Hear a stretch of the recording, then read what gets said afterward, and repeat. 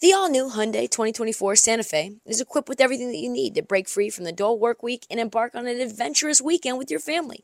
The all-new Hyundai Santa Fe's features, like available H-Track all-wheel drive, standard third-row seating, available dual wireless charging pads, ensure that you can take on any adventure. Available H-Track all-wheel drive so you can take on the dirt trails and kick up some mud. Standard third-row seating so your whole family can experience the thrill together. Available dual wireless charging pads so no one gets stuck in the great outdoors with a dead phone. I've been so pumped to take a couple of friends with our road bikes to some of the trails nearby, and now I can bring the entire crew, my dog, and all of our gear with that third row. Learn more about the new Hyundai Santa Fe at HyundaiUSA.com. Call 562-314-4603 for complete details. This episode is brought to you by Progressive Insurance. Whether you love true crime or comedy, celebrity interviews or news, you call the shots on what's in your podcast queue. And guess what? Now you can call them on your auto insurance too with the Name Your Price tool from Progressive. It works just the way it sounds. You tell Progressive how much you want to pay for car insurance, and they'll show you coverage options that fit your budget. Get your quote today at Progressive.com to join the over 28 million drivers who trust Progressive. Progressive Casualty Insurance Company and Affiliates. Price and coverage match limited by state law. You're tuned in to Heat Check with Trista Crick. On this episode of the Heat Check, we talk about how Adam Silver is trying to turn the NBA into soccer. Yeah. And I explain the way it's going to change the way the NBA works. Donovan Mitchell inside feature on why he doesn't like Rudy Gobert. He finally breaks his silence. Good stuff there. Dallas Mavericks, we talk about them a little bit again, how they have finally admitted that it is time to pull the ripcord, that shit is not okay and it's not going to be okay. More stuff coming out about that. And then some really interesting news about the Golden State Warriors and how they might not be just punting on this season, but maybe the entire idea of two timelines as a whole. Whew. Lots to talk about, Nick. Happy holidays to you guys. Do me a favor and drop that generic-ass beat.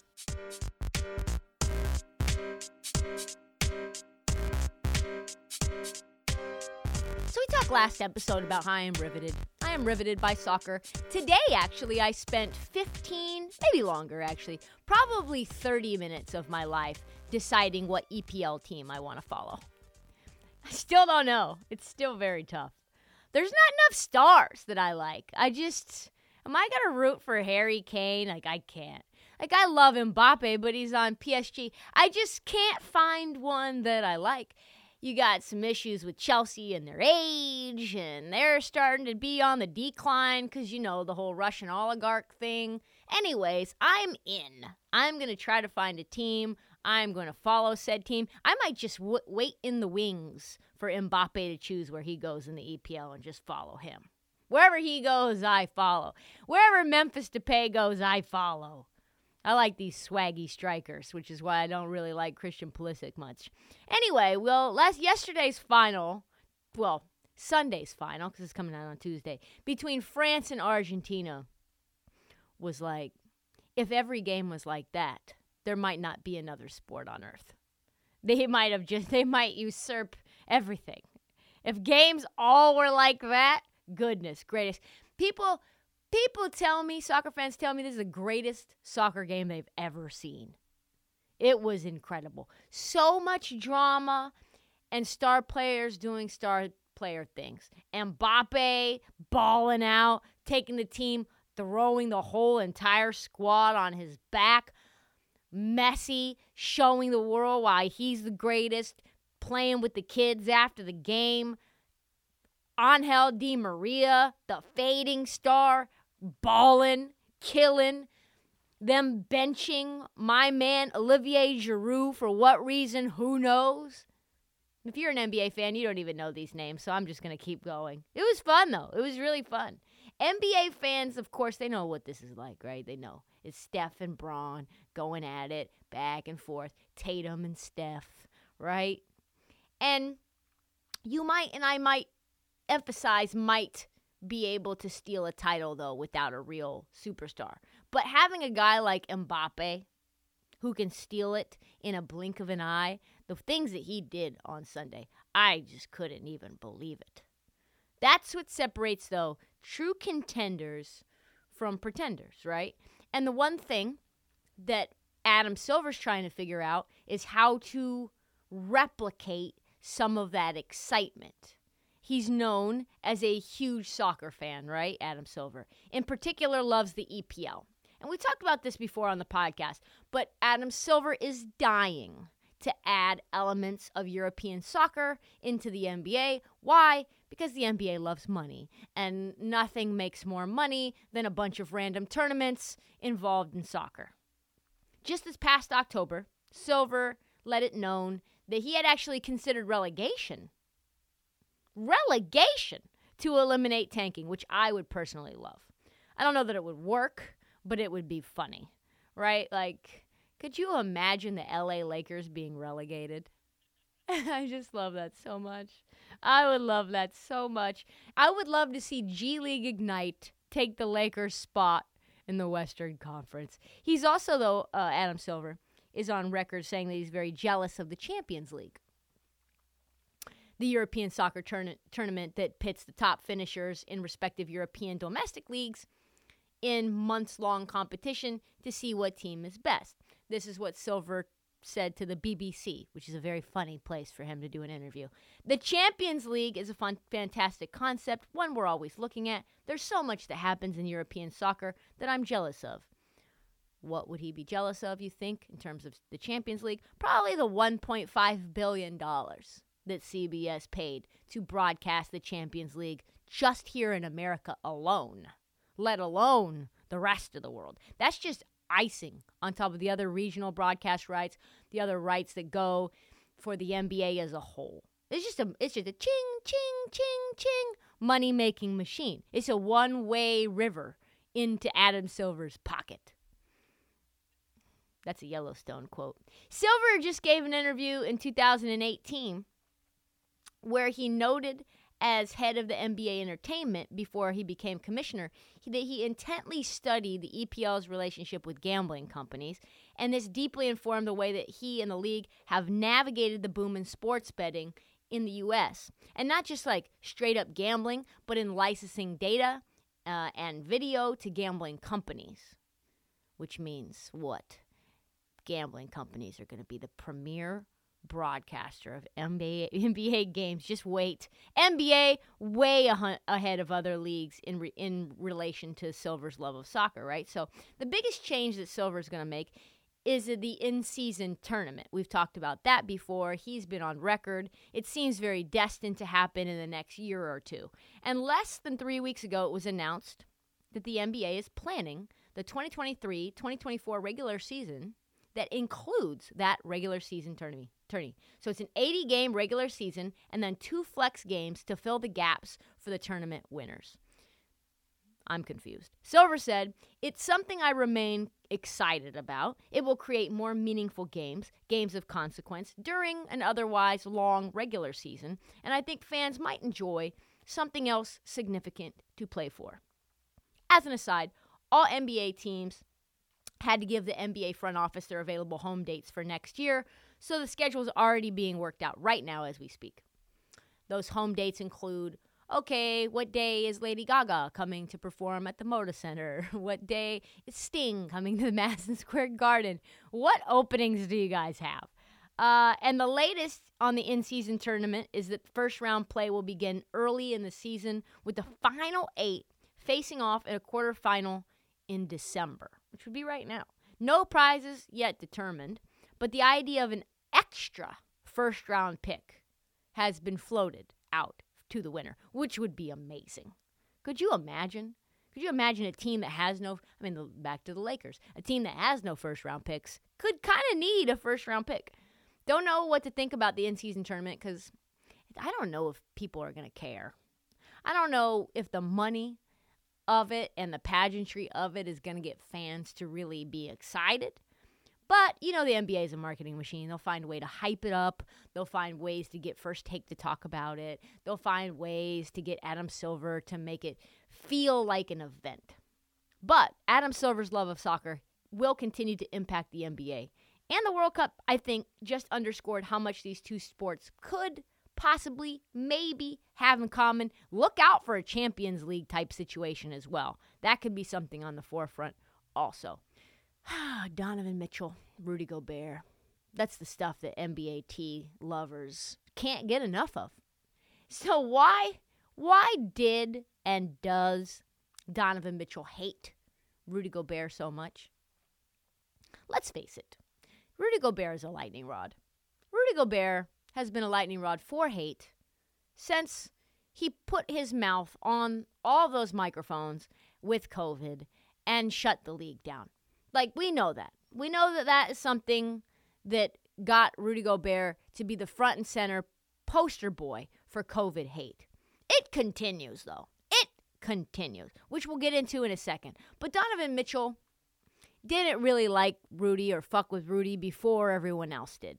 When asked recently whether Donovan Mitchell thinks his number should be retired, Donovan Mitchell actually said no, because he hadn't accomplished enough in the time that he was with the Utah Jazz in order for him to feel like his jersey should be retired. I think that's true, because Mark Spears, who's been on a heater, by the way, as of late, was like, well, you guys accomplished a lot.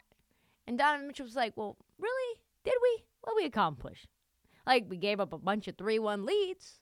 We didn't really win anything of note. We didn't even go to the Western Conference Finals. We got booted to inferior teams like Denver and Dallas. And they asked him, well, okay, well, why didn't you and Rudy, like, if you don't think the basketball worked and you don't think you accomplished enough on the basketball floor, why do you think that was? Is it your relationship with Rudy Gobert? And he was like, well, honestly, the basketball between me and Rudy just didn't work. We live in a world where it has to be just so negative, really negative. Basketball just didn't work. We didn't see eye to eye. We wanted to both win, but we wanted to do it in two different ways. It didn't work. Pause. If you're a fan of the Minnesota Timberwolves right now, or your Aunt Edwards, you gotta think to yourself, ruh-roh. Because if Donovan Mitchell and Rudy Gobert couldn't work together, and they had two completely different visions about what it would take to win, let me just say this. Donovan Mitchell and Aunt Edwards probably have closer ideas about what it's going to take to win games than, say, I don't know, Aunt Edwards and Rudy Gobert do. That is very, very concerning. It, on paper, should work beautifully, and it has not. Unpause. As far as him and I go as people, Donovan Mitchell later said, I don't hate him. He doesn't hate me. I wouldn't say we're the best of friends. But we're not at that point where it's like I can't stand him. Also, pause. I've been in situations where I say, I don't hate this person. They don't hate me.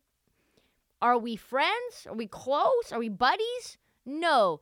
As soon as you have to say we're not friends either, you're nothing. At the very least, you're not dapping each other up if you see each other at the bar.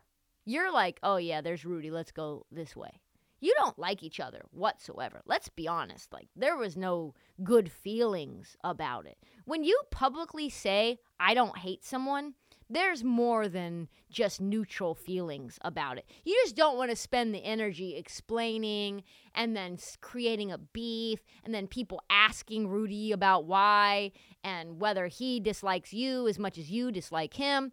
So that's bullshit. Donovan continued, I wished him the best. There's no hatred. There's no ill will towards any of that. Basketball just didn't work out. It happens. Our relationship just happened to be a little more out there than everybody else's. But honestly, it really started with COVID. It's like, listen, I don't dislike him. I don't hate him.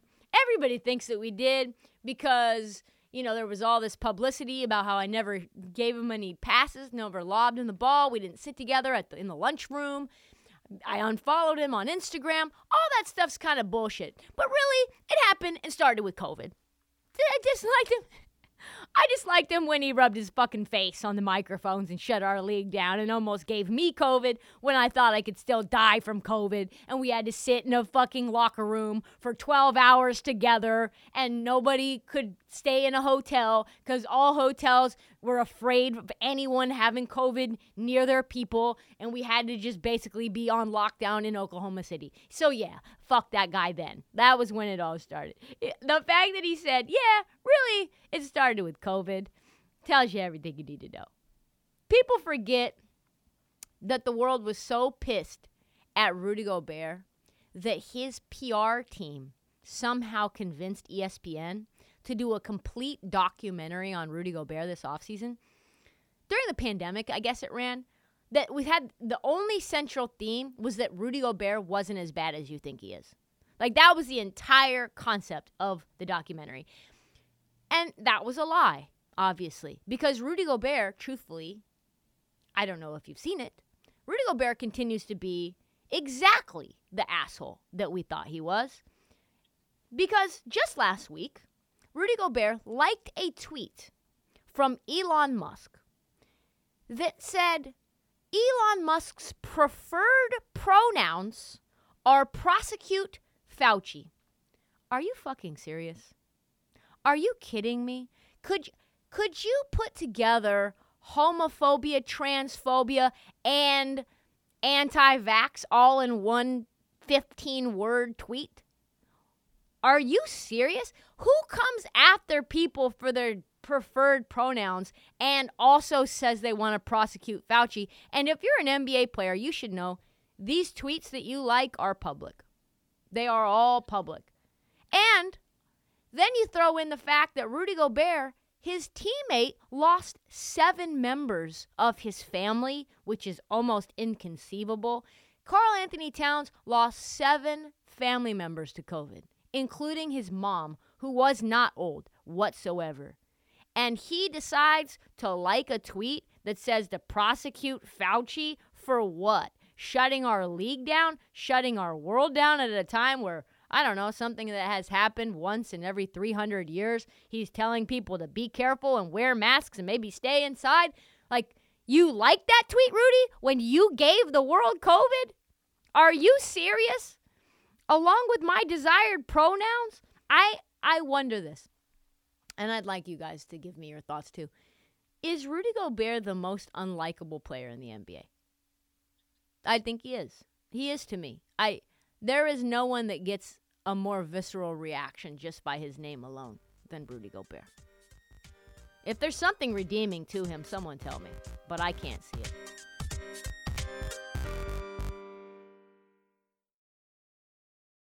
You ready? Showtime. On May 3rd, summer starts with The Fall Guy. Let's do it later. Let's drink a spicy margarita. Make some bad decisions. Yes. Audiences are falling in love with the most entertaining film of the year. Fall guy. Fall guy. Fall guy. That's what the poster said. See Ryan Gosling and Emily Blunt in the movie critics say exists to make you happy. Trying to make it out? Nope. Because I don't either. It's not what I'm into right now. What are you into? Talking. Yeah. The Fall Guy. Only in theaters May 3rd. Rated PG-13. With threats to our nation waiting around every corner, adaptability is more important than ever. When conditions change without notice, quick strategic thinking is crucial. And with obstacles consistently impending, determination is essential in overcoming them. It's this willingness, decisiveness, and resilience that sets Marines apart. With our fighting spirit, we don't just fight battles, we win them. Marines are the constant our nation counts on to fight the unknown. And through adaptable problem solving, we do just that. Learn more at marines.com.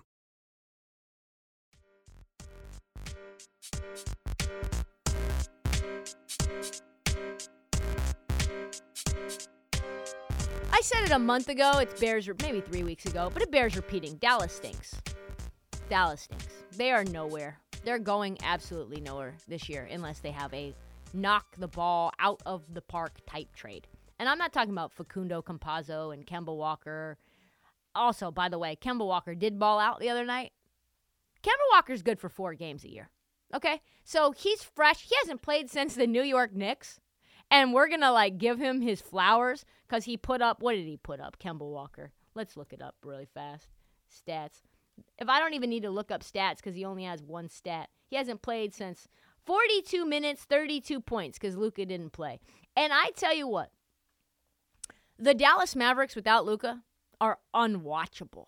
They are unwatchable. So Kemba Walker getting 32 points or 40? 32 points in 42 minutes, goes 12 for 25 and 4 for 13 for 3. Ugh, gross. That just tells you everything you need to know about what you have in Kemba Walker. He did that with he's played no minutes since December of last year.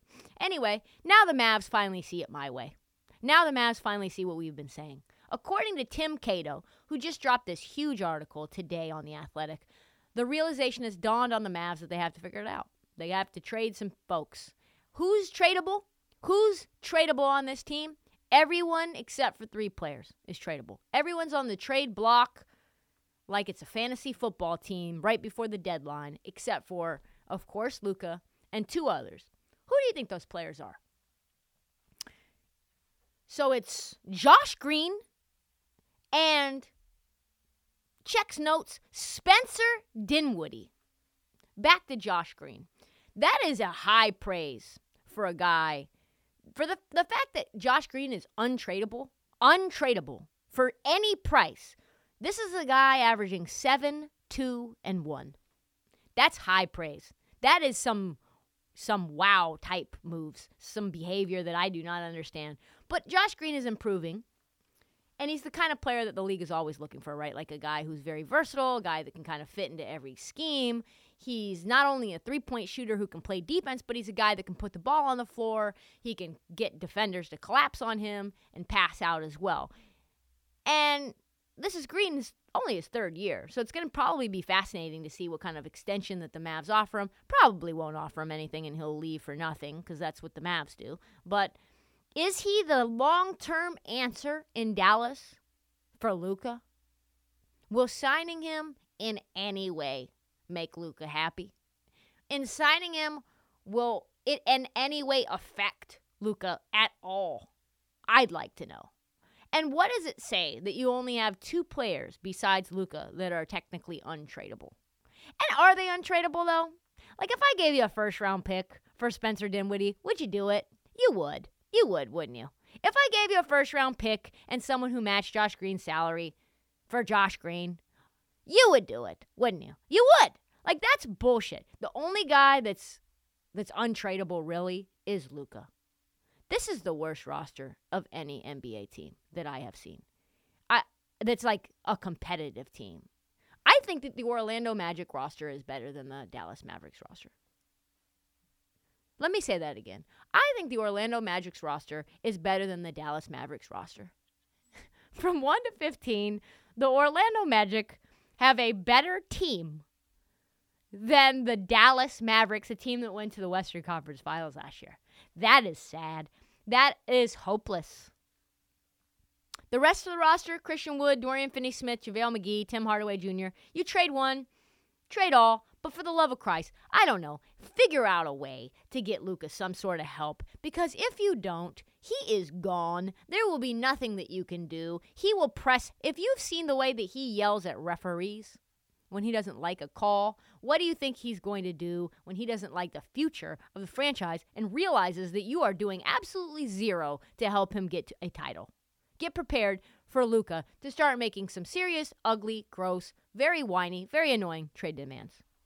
Lost in the shuffle that Steph Curry's out with for a month with a labrum injury or a shoulder separation is kind of the fact that the dynasty is sort of on shaky ground right now. In fact, one of the major architects of the Golden State dynasty and the current GM of the Warriors, Bob Myers, is currently working on an expiring deal right now.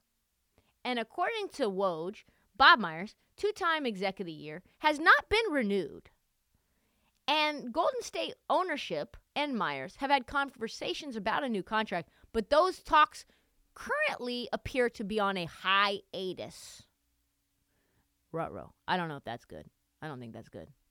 Anytime contract talks have stalled, which is another nice word, or that's what hiatus means. That's a nice way of saying stalled contract talks, hiatus. That's not good. And it is fascinating to me. It's fascinating to me because that Draymond punch really sort of reverberated and changed everything.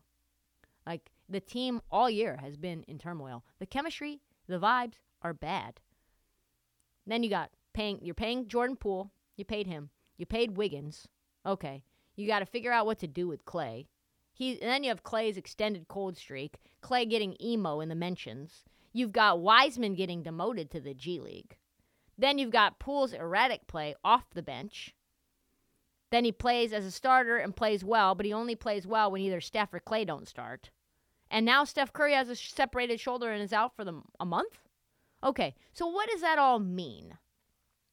I mean, it's tough to be gold-blooded, first off. It's tough right now to be a Warriors fan. It's very cold on these streets right now. We keep the faith, but my faith is sort of shaking a little bit. And now Bob Myers is working, and he's on an expiring, and they can't get a deal done for a guy who's brought them 4 rings and like 6 finals appearances? What? Now you've got Joe Lacob having to talk to ESPN about it. And he's like, yeah, we love Bob.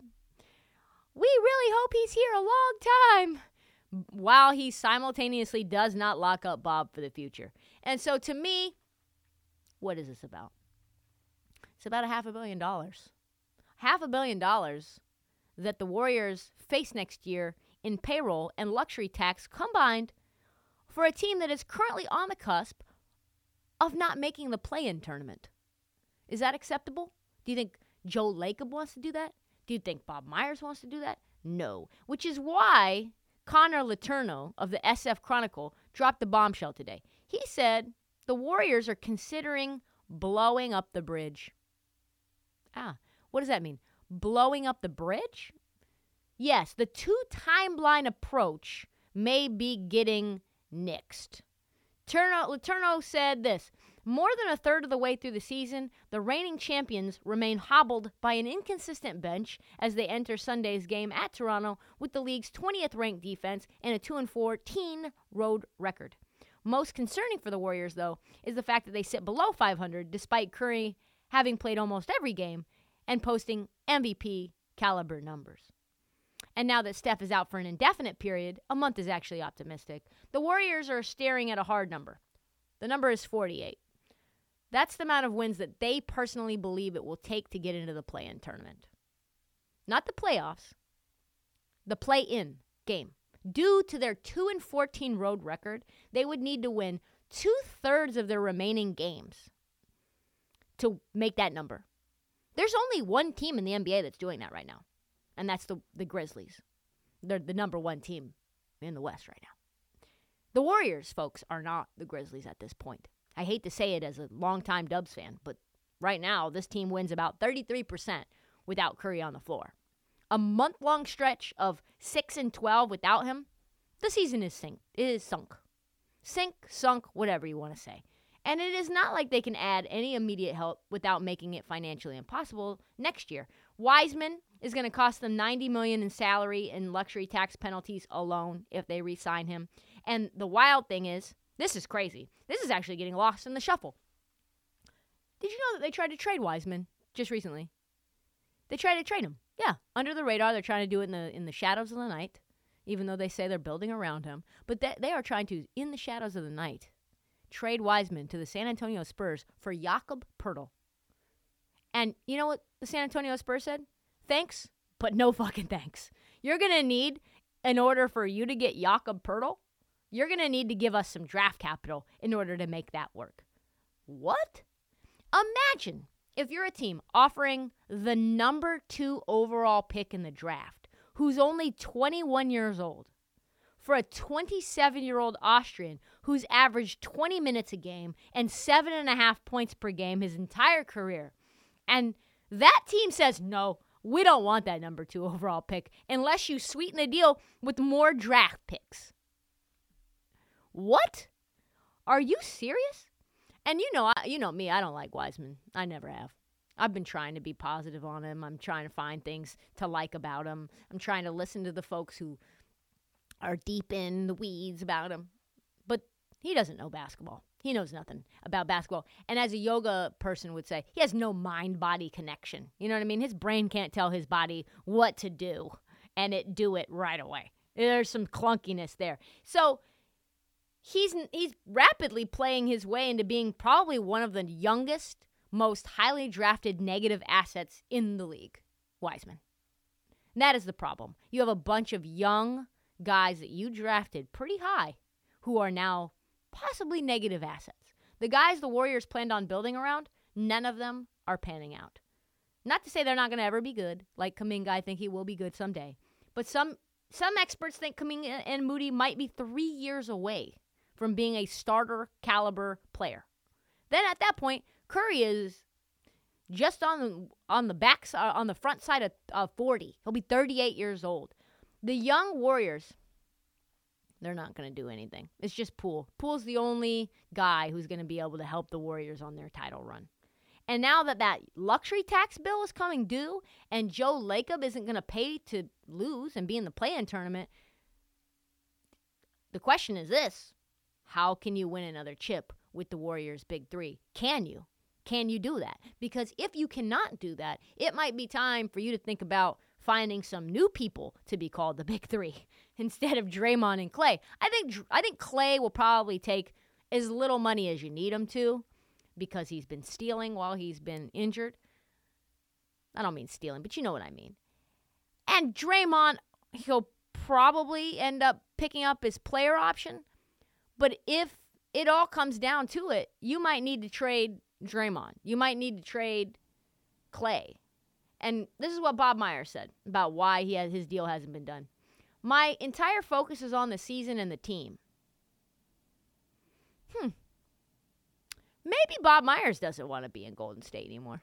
Maybe the time has come for him to put together a new roster because he's had a great run, and you don't want to end up being Washington Wizards Michael Jordan by the time you start looking for a new job. You need to go out on top. Maybe he thinks, damn, I don't like what I see with these chuckleheads. I don't like that Kuminga, the very first second that the offseason hit, he took the trophy to Africa and missed team workouts when he was specifically told not to do that. If you aren't already stressed, if we Warrior fans are not stressed enough, keep this in mind. No team has ever won the championship and been under 500 on the road this century. Major changes coming for our Dubs. And if it doesn't happen this season, guarantee you, put my beating heart on it, it will happen this offseason. And that offseason might not include the architect of it all, Bob Myers.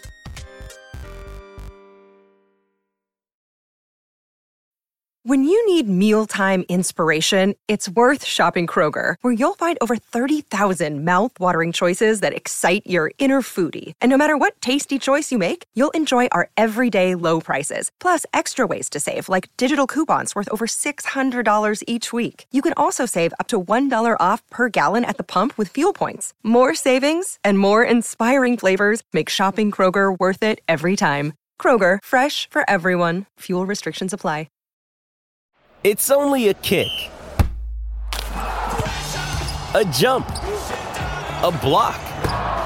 It's only a serve. It's only a tackle, a run. It's only for the fans. After all, it's only pressure. You got this. Adidas.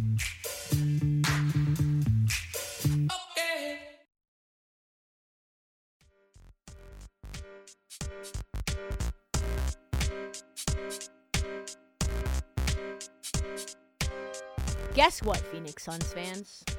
If you thought that the Robert Sarver drama and him getting kicked to the curb was the end of all of the off-court toxicity, guess again. Because when Baxter Holmes, the guy who writes 4 articles a year, comes sniffing around your organization, shit's about to go left. And Baxter Holmes put out another bombshell piece on the Phoenix Suns today. And you know what? It's not good. It is damning. According to the NBA's own investigation of Robert Sarver, many current and former executives and employees told investigators that they believe Sarver's conduct had a trickle-down effect, that he behaved poorly towards his direct reports, and those reports in turn felt that they had license to mistreat their own reports. The trickle-down of toxicity. It continues. Our investigation finds instances in which certain Suns executives yelled at and subjected their colleagues to embarrassment, humiliation, and intimidation in the workplace, including conduct that constitutes bullying under the Sun's workplace policy. Oh boy. Not shockingly, a lot of this abusive behavior seems to be leveled at women. Yeah. One female employee told the investigators, quote, "I remember when all this stuff came out about Robert and I thought, finally, but when are the others going to be held accountable too?" The main culprit appears to be high-level executives, including CEO Jason Rowley. While Rowley says more punishment will be coming for those who are responsible in this atmosphere of abuse, one former employee was like, "Yo, you going to fire yourself or what?" Like, 'cause it's you, my guy, it's you. And Rowley is a guy, mind you, that the report says he once berated a pregnant female executive who had the balls to question the reporting structure of the Suns by just straight up screaming at her, "Who the fuck do you think you are? Who the fuck are you to question the reporting structure? If I tell you to report to someone, you fucking report to them." The ESPN article indicates that the woman was then iced out, hassled over her maternity leave, and then she was fired when she returned to work from said maternity leave. I think that's against the law. I'm pretty sure it's against some labor laws.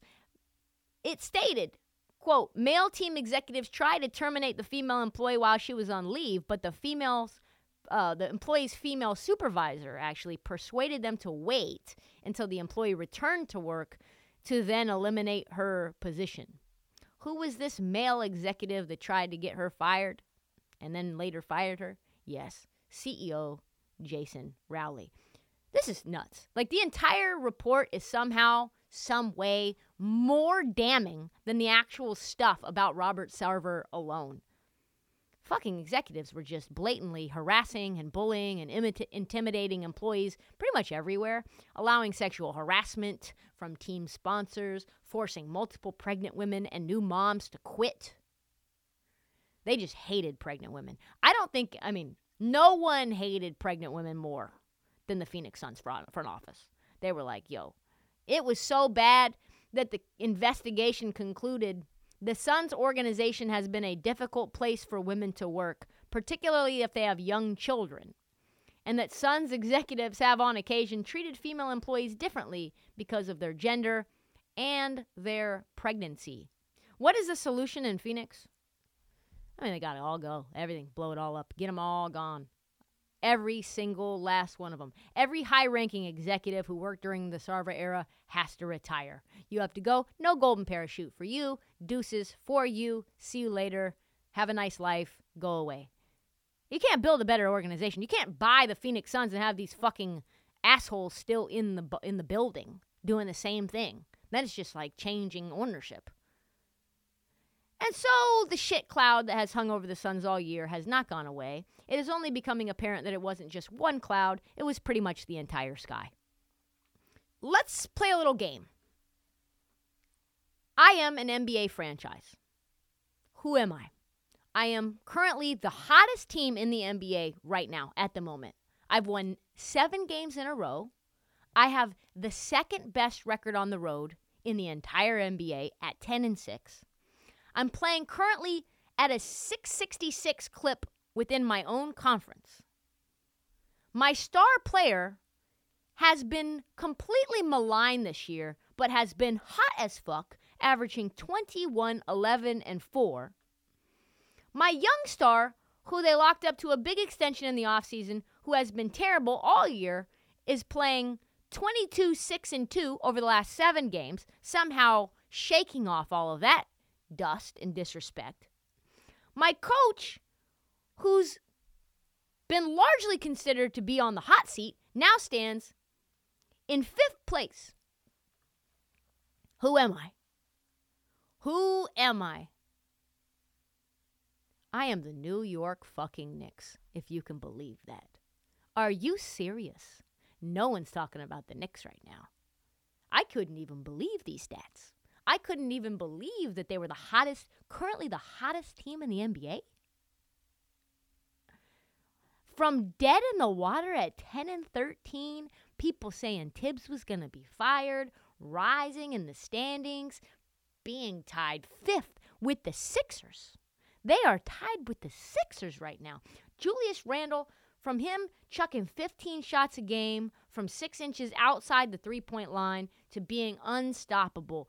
R.J. Barrett going from the worst contract of the offseason to a legit borderline all-star player. The team currently playing really good defense. We have to do some sort of deep dive soon, like a autopsy on the death of the New York Knicks stinking, because only one question matters right now. Is this a fluke? Or are the Knicks for real? Was this a bad start? Or is this just a hot moment? We're going to have to see. We're going to have to see. A really quick look at what's happening in Chicago. Bad news Bulls. It's not good. Bad news Bulls. Currently, the Bulls sit at 11-18 in the East. How bad is 11-18 in the East? Well, they are closer to 12th place, where the Wizards sit, having lost 10 in a row, than they are being in the final play-in spot. It's bad.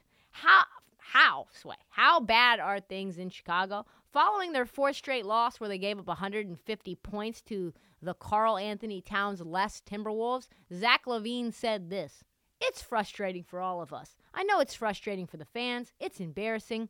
We're all a little embarrassed about it." Goran Dragic said, "We're not playing for each other." DeMar DeRozan put it probably more bluntly: "We look like shit." You think? Yeah, you do. You look horrible. Everything about this team is bad. I mean, thank God they have Lonzo Ball, and he's just going to be coming right around the block, right? His return's imminent, right? No. The latest on Lonzo Ball also came out yesterday. Billy Donovan spoke to Lonzo, and we now still have no timetable for his return. He is currently progressing towards running. My man, Lonzo Ball, isn't even running. Isn't even on a treadmill right now. When he does run, he now needs to be able to show that he can go after loose balls without pain. He needs a, quote, significant ramp up for conditioning after he gets cleared to run. And then he has to do that without pain. Let me just say this. If you think Lonzo Ball is coming back this year, he is not. This is like a Zion thing from last year. Same thing. He's not coming back. I would not be surprised if he goes to Beaverton to go work with Nike for a little while. Just see if he can figure some things out, do some soul searching, take some ayahuasca, figure it all out. We'll do a full segment on the Bulls, maybe soon, maybe not. But for now, shit has gone sideways. One thing is for sure, though. You think the Bulls regret signing Billy Donovan to a big extension? You think the secret extension that they signed in the offseason that nobody knew about until the season began? Yeah. Some shit probably should remain secret. Figure out an out clause of that. Finally, let's end the episode with a little bit of Christmas cheer, courtesy of Adam Silver in the NBA. For the first time ever, the NBA is going to take care of players who played in the old ABA, the American Basketball Association that the league merged with in 1976. Ever since the merger, the NBA has pretty much done everything possible to keep from having to take any semblance of caretaking of ABA players who did not make it into the NBA. An entire organization is out there called Dropping Dimes. Was formed, actually, to help struggling former players and vets, lobby to the league to take financial stake in the welfare of former ABA players, right?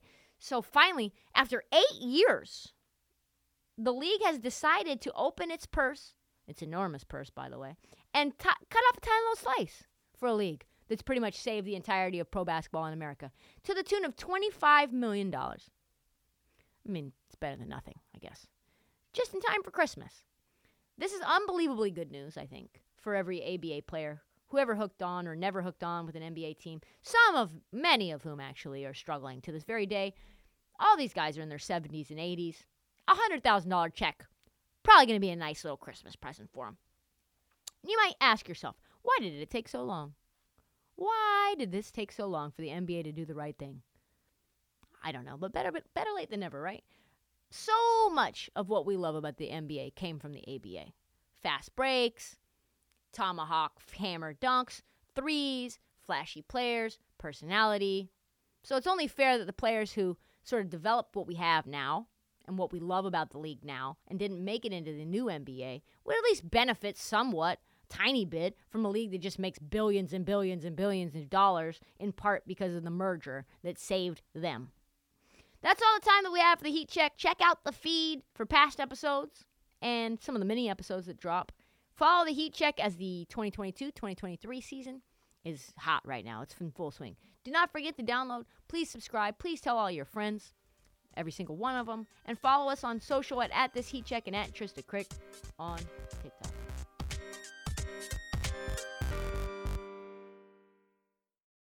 Check out our new NBA show, Beyond the Arc, part of the CBS Sports Podcast Network, where you can find me, John Gonzalez, NBA insider Bill Ryder, and Ashley Nicole Moss 5 days a week talking all things NBA. Whether you're looking for insightful discussions, upbeat commentary, breaking news, interviews, or coverage of all the biggest stories in the NBA, our new show is the place to be 5 days a week. Download and follow Beyond the Arc on Apple Podcasts, Spotify, and wherever you get your favorite podcasts.